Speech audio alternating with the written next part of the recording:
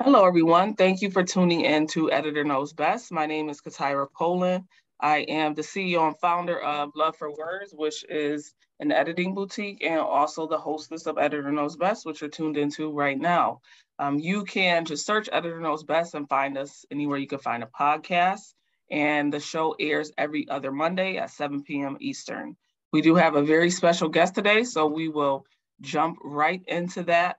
And again, thank you to all of our listeners, and let me get ready with a bio. All right, so today's guest is an educator, an entrepreneur, author, and public speaker. Professionally, he is a sociology and career development professor at Bryan and Stratton College in Wisconsin. As an author, George has published 4 books, 2 are children's books titled Lila's World and One Day I Will Become an Alpha. His other books are his best-selling book, How Black College Students Learn Code Switching, and the second edition. As an entrepreneur, he's the founder of Educare Publications, a book publishing company that integrates publishing inside the classroom and workplace settings. As a public speaker, he's traveled across the nation to present to different colleges and universities on the concept of code switching to raise awareness of what it is and how it is learned, and to help students and staff members identify its adverse effects. Specifically, he educates students on developing their self-concept on code switching for them to utilize the tool on their terms and for the right reasons. Most importantly, he shares strategies for advocating for social change, inclusion, and acceptance of individualism on campus. His goal is to help higher education institutions refine their diversity, equity, and inclusion practices to foster a safe, welcoming, and inclusive campus for students and staff of all backgrounds. So tonight's guest is Mr. George Paasewe. Thank you so much for being on the show. I'm so glad to be able to interview you. Yes, thanks so much for having me. You're welcome. You're welcome. I'm super excited. So I want to dive right into this code switching. But just to preface it, I am also an author, and my first book is Professionalism, What's That? And I have a chapter on code switching, which is my favorite chapter, and that's the one I always talk about. So I was super excited to see that, unlike, well, I won't say unlike so many others, that we are taking on the cons of code switching because we're so often taught that if we don't do it, we're not going to succeed. We're not going to be liked. We're not going to get a promotion, etc. So I'm so glad that I'm not the only one out here talking about the cons and the detriment of code switching, especially for Black people. So I'm so excited that you're doing that work. But before we jump into that, can you tell us a little bit more about your publishing company and what motivated you to start that and what it's been like building that and working with your clients? Yeah, so I founded a book publishing company called Educare Publications. For the name itself, the whole idea came about. I recognized the need to essentially diversify the self-publishing industry. I recognize that there's a gap between in the self-publishing company with people of color. And I figured why not create this platform where it can be a platform where people of color, aspiring authors can come and publish their work and we can help bridge that gap. Mm-hmm. Another aim of this company is that specifically what we're known for, we integrate our publishing services into classroom and workplace settings. So how this looked like is that we integrate our services into high school and into high school and college settings. So we're coming in and teaching both high school and college students the process of writing and the process of publishing. And it's a 15-week long program. It's called the Creative Writing Publishing Program. And by the end of the program, the 15-week program, these high school students, college students will have their books that they've written in their hands. So it's super awesome. We do the same services for professionals as well. So we're taking this in the workplace. We're going to daycares, corporations, and teaching them the same process of how to write and how to publish, so they can publish whatever work for their company. So that's a little bit about Educare. We're just not about we're not this company providing service, but we're actually giving back. We have some impacts. So one, we offer scholarships and grants. Our scholarship is called the Elevate Diverse Voices Scholarships. So this scholarship is for college students who are in undergrad, and for those who may be aspiring to write a book one day.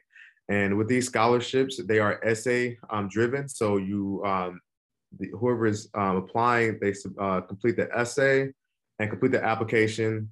And that's pretty much it for the application for the scholarship. Last semester's essay theme was on why is it important to feel seen when writing. And each semester we have different essay themes that pretty much envision and align with our whole mission. That's to diversify the publishing industry. Mm-hmm. Also, another service that we have is Educare publications in the classroom. So with this program, we are donating diverse books to low income and rural schools across the country. Mm-hmm. Last year, we donated 300 books. And this year, 2020, our goal is to donate 500 books to these schools. And what this looked like on our end is like we go through, we accept donations for books, and we go through the book and look for diverse authors. And for us, diverse authors are people of color, are women who aren't represented much. There are people from diverse religions, backgrounds, right? So the whole point is to really find these diverse books written by these diverse authors and have these diverse characters in there and give them to these schools. And the whole point is that it's important for students and young learners to see themselves in books, to see Black authors, to see, the Black characters, right? It shows them if they can do it, so can I. So that's the second program. And then the other program we offer is the creative writing publishing program. Again, that's where we just go into the classroom and workplace settings and teach those students and people, professionals, how to publish their books. Awesome. And that just reminds me, the other reason I was so excited to have you on the show is I feel like I'll be talking to myself, not literally, but I mean, I have a scholarship for high school students, able to provide them opportunities to buy materials and books. I also donate, from my business, I donate locally here in Rochester. So I just saw a lot of similarities. And was excited to talk to somebody who had the same passions as me. So that was one of the other reasons why I definitely wanted to have you on the show. And I agree, as an editor, I encounter clients who have been scarred working with editors who are not Black, who send their manuscripts back and they're judging them because they're using African-American vernacular, or they're talking about things in the Black culture that white editor doesn't understand. They don't appreciate it. They don't like it. They don't value it. So I can absolutely understand where you're coming from the editor side of that, and saying, I know that there are a lot of authors, Black authors out there who are seeking to find themselves in their editor or find themselves in the illustrator or the authors that they're reading or giving to their children and family members. So I'm so glad you're out there doing the work, and congratulations to you on all your successes. And I'm glad, there are other professionals, like you and I, who are out there working to do this together. So now we can switch back over to the code switching. So for those listeners who might not know exactly what that is, do you mind just giving us like your definition of it, and then talking about why you've decided to embark on sharing this knowledge and going across the country talking about it? Yeah. So code switching is the practice of adjusting one style of speech, appearance, behavior, or expression to a particular context or situation. Code switching is something that we all do naturally as human beings. It's a human thing. The way that we conduct ourselves in informal and formal settings, it changes. So that's the definition. And before I jump into the work that I do, I just want to make it clear that it's a human thing. It's not a black or white thing. It's not a gender thing. We all do it. However, there's a burden for people of color to code switch. And that burden, it comes from racism. It's the fact that their expression, who they are, their hair, their culture, their language aren't accepted in certain spaces that are conducive for their success.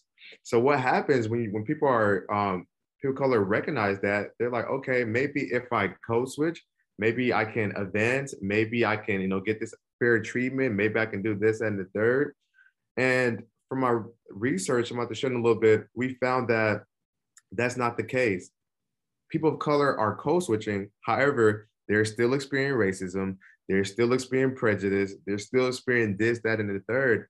And my job is to go around to higher education institutions and make them aware of what's going on, make them aware of how their staff and their students of color feel and navigating this predominantly white space, right? That they need to, I'm sharing, like, you need to find ways on how you can best encourage and support your staff and students of color to show up as their true, authentic selves. Because when we show up as our true, authentic selves, we feel a better sense of belonging. We feel a better sense of inclusion. We're able to let our best self, just be there. And we found that when institutions aren't aware of this and their staff and students are code switching, it can take a toll on them. And once they're burdened and once they're burnt out and just exhausted of code switching, they get to see the adverse effects. They're not engaged. They're not as productive workers. They don't feel belonging, right? That team player mentality isn't there because they're not supported and encouraged to be who they are. In research, we found that code switching in the job interview is when most people tend to code switch. It makes sense, right? Because you get in your professional lawn, it's a professional setting. Right. You can, regardless of what color gender you are, you just can't come in this professional interview talking how you talk with whoever it is, right? So we found that at the job interview is when people tend to code switch the most. However, making a connection to people of color reality every day at work, 24/7, they're at that job interview. Right. They're at that job interview. They're code switching, and that should not be the case. So that's what code switching is. That's my passion. But let me take it a step back to what got me to this place. So in 2015, I conducted a research study, an institutional review board study on code switching on the campus of the University of Wisconsin-Whitewater. And this research was conducted through the Ronald E. McNair Scholars Program. So when I conducted my research, I decided to do code switching because I noticed myself code switching when I came from an inner city place and got immersed in this predominantly white space. It was a culture shock from the attire, from the way of life, from the mainstream, everything. It was like an utterly cultural shock. And for me to navigate and be successful, right, I noticed myself code switching with linguistics and the style of how I dressed. So when I noticed that, I'm like, and I got accepted into the Ronald E. McNair Scholars Program where you do undergraduate research, I decided to do a research topic, a research study on code switching.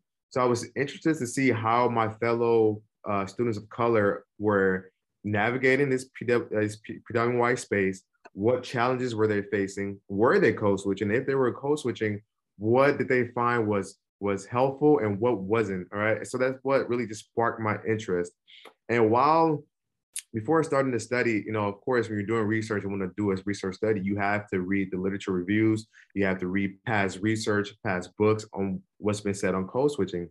So I did just that, and I recognized the gap, identified a gap within this scientific literature on code switching. And what the gap was that no one talked about, research talked about how is code switching actually learned. They talked about like gender difference in code switching, adverse effects of code switching, so much more, but none of them talked about how it's actually learned. So I figured, once I identified this gap, I'm like, why not address this gap in my research, but not just address it because I identified this gap. But I feel like if we get to the root cause of how it's actually learned, maybe it can help us to learn even more things about this thing of code switching. So I did just that. And what I found is that code switching is learned through three main ways. You may, let me know if you made any connection to yours. So the first one is learned through instruction. So this happened, my research participant reported at a very young age, either their parent or guardian taught them, how to navigate certain spaces, how to navigate, how to communicate when they're at home, and tell them it's much different when you get out there. There's certain ways you have to pronounce certain things. There were certain things you have to enunciate, pronounce all that, right? Then the second part is through observation.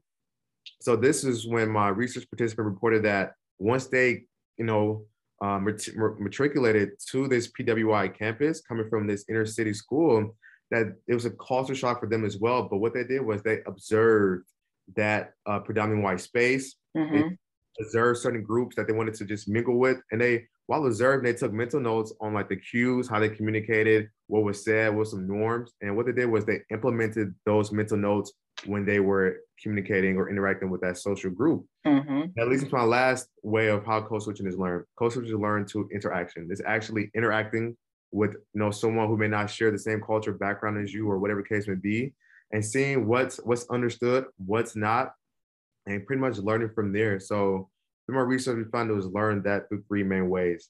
And also we found that that's where I came about the burden of code switching. We found that they were code switching. They recognized that, it was good to a certain extent. They recognized there were some pros and cons of it, and it had some advantages and disadvantages. Right. But then we got to talking about the burden, right, of how exhausting it is. And that's why I recognized that. And that's why, I decided that this right here needs to be understood, because if you look at the work of DEI, a lot of, DEI talk about, unconscious biases, microaggressions, all that, but no one actually get into this code switching stuff of DEI work. So what I'm doing is fairly new, is fairly fresh, and people are really just gravitating to it. And right now, this work is being utilized. My book and my engagements are being utilized at 34 different higher education institutions nationwide. And this book is literally in every single region of the United States right now. And it's continuing to expand, it's continuing to grow. And yeah, that's pretty much the background with the work that I'm doing on code switching. That's awesome. That's awesome. And again, definitely overlaps there with the work that I'm doing. So like yourself, I also do presentations about code switching, and I'm primarily presenting to white audiences, people who don't have to do this type of code switching. They don't know that if your hair kinks a certain way, they can be considered a bad thing, or they don't know the detriments of that, in addition to having a name like Katira. Even going to the extent where when I introduce myself, some people ask me for a nickname. No, my name's Katira, and I shouldn't have to shorten my name or change it because you're not able to take the next step and pronounce it correctly. And I also talk about like language code switching. I know somebody who took a class to get rid of her accent. She was from Puerto Rico. So what like you said, a lot of, white people don't understand the detriments and the burden of it, especially when it's compacted. So not only is my hair not good enough, my accent is not good enough, my African-American vernacular is not good enough, and the list goes on. So again, I'm just so glad that, there's many of us doing this work because it's necessary. So what I do in my presentations is, like I said, is predominantly white people I'm presenting to. So I pull in, which you probably do as well, I pull in cultural references. So like I reference The Hate U Give. Star has 2 stars. This is what I'm talking about.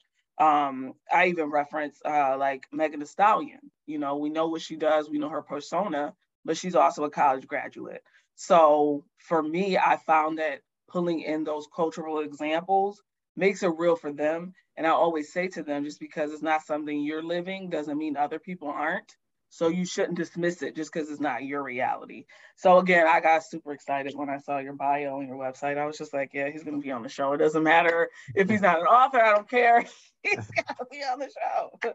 Well, that is so awesome. We're both doing the same work, like you said, within the publishing realm. But like the fact that we're on the same code switch and stuff and presenting, that is awesome. For sure. Yeah, so I do want to tie it back into the writing and authors. Most of the guests that I have are authors. I know you're an author. code switching is a little, well, it's not really removed. So I'll just move to the next question. How do you feel that the code switching piece influences self-published Black authors? So I'll kick it off and then you can kind of piggyback. So like I said, what I've seen is I am getting clients who previously worked with white editors, and by the time they get to me, they're kind of exhausted. I've worked with this many editors. They've all made me feel ashamed of my manuscript. They made me feel that the way I've written it is not good enough and that maybe I shouldn't be an author. So what ways have you seen that the code switching piece has influenced the clients that you work with, specifically at your publishing company? Yeah. So to make sure I get your answer correct, you're asking how this code switching piece in terms of like linguistic, right? How they're writing and how that. Yeah, like how do you think, or even consider yourself in that question? How do you feel like code switching affects the publishing world for Black authors? Yeah, of course. So, I mean, the same sentiment that you shared, a lot of my clients reported the same thing. Like when they try going to the more traditional route, they get a lot of backlash or super harsh criticism from those editors because, like I said, either they don't understand this culture that they're talking about.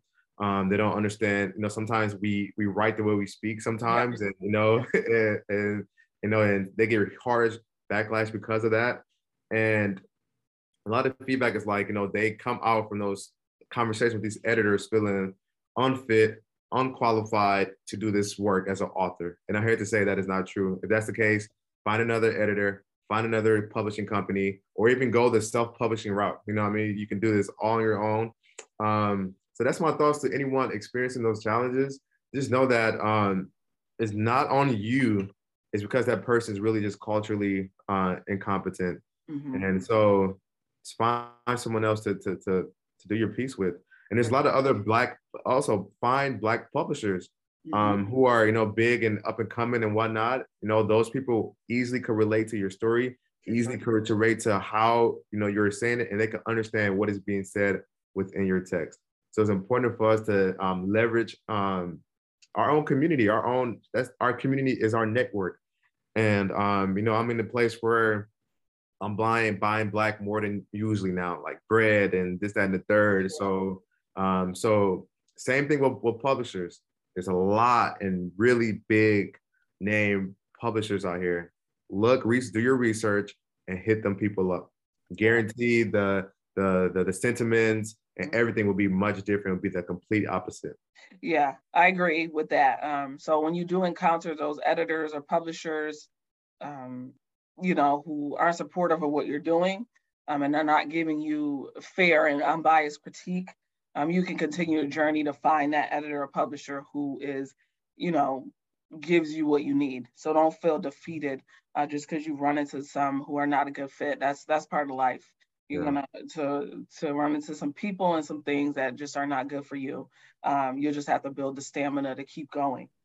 So we know that you're a publisher. And we know you're an author. So what advice do you have for our listeners who are usually either new to the publishing world or looking to break in? What would you recommend for someone who wants to become a self-published author and or a publisher? Yeah, that's a great question. So if you are looking to become an author, I'll start there with authors. I would say do your research, right? Do your research on what it is, you want to write about, right? Once you figure out what that is, whether it's marriage, whether it's code, whatever the subject is, do your research. And when you're doing your research, I tell everyone you need to be very intentional when you're doing your research, and you need to figure out. You need to be looking for problems and gaps, right? That's the only. Honestly, that's the only way I believe my book is so successful, because I identified a gap, something that no one actually explored yet, and here's this new piece of information. So I tell everyone, when you're writing, chase problems, right? Don't chase money when you're trying to become an author. Because when you chase problems, again, you find that piece of information that's missing, right? Or what hasn't been talked about yet. And then you're intentional about addressing it. Another thing I would say, keep writing. Most times, writers, once we've written a book and send it to the editors, or we finish a book, we stop there. Keep writing, whether it's blogs, whether it's short articles, keep writing. Another advice for writers, authors, aspiring authors, I would say, look for companies that offer educational resources like e-courses on how to write and publish a book or anything like that. My platform, Educare Publications, we offer 2 e-courses. One is for how to write and publish like a nonfiction book, and the other e-course is how to write and publish a children's book. So our e-course is step-by-step process how to write, step-by-step process how to publish. So look for those companies that offers those services. And I'll also say leverage and maximize their network, right? Who they know, but also attend these conferences for Black authors in general, but Black authors, these conventions. And that's a great way to get your book out there. For publishers, anyone interested in becoming a publisher, I would say one thing I did was I reached out to other publishing companies that are successful and say, hey, I'm thinking about starting my own publishing company. What advice can you offer me? I literally reached out to this publisher when I was starting mine, and they were so open and honest and transparent because, there wasn't like, you were trying to, step into my, my lane and do this. We're in a whole nother state, whole nother, target audience, whole nother consumers, but they literally gave me the blueprint on how to run a publishing company. So I'll say do the same, reach out to these other publishing companies and first build a rapport with them and then ask, I'm looking to do the same for this demographic. How can I be successful? What are the best practices about that? So that's what I would say for both aspiring authors and aspiring publishers. Okay, awesome. And then some of our listeners, actually a large majority of them, are also in the authorpreneur space, which you're in. So what would you, or I guess what has been important for you to be successful in both of those roles, or how have you kind of combined those roles to increase your impact and make a difference? Yeah. So for me, I'll say if you're in this entrepreneur space as an author, I'll say you may want to go the self-publishing route, because with the self-publishing route, you get to maximize 100% of your profits compared to the traditional route where you get about 20 to 30%, if you're even lucky, of a book sale. So if you're really looking to maximize and monetize this business, go the self-publishing route where you can keep 100% of your profits. But for me, I'm really intentional about hitting up conventions, conferences. For me, especially as you're selling stuff, look for events or whatnot that are looking for vendors. Register, be a vendor. Continue to tap into like organizations for authors, for writers, for Black writers, and leverage that network. And know that you're in this for the money, right? So make new connections, get social media. Right now, TikTok, I think they call it Book Talk, where people are really blowing up, sharing, the book that they got just from TikTok. So TikTok is massive right now, where you can literally post one video and get in the hands of hundreds and tens and even millions of people. So really leveraging that. I would say for people to use ads, not ads like Facebook ads, but like shoot an ad about your book and maybe upload it on YouTube or something like that. Press releases really help if you're really trying to get your attention out there. Look up how to send and develop a press release.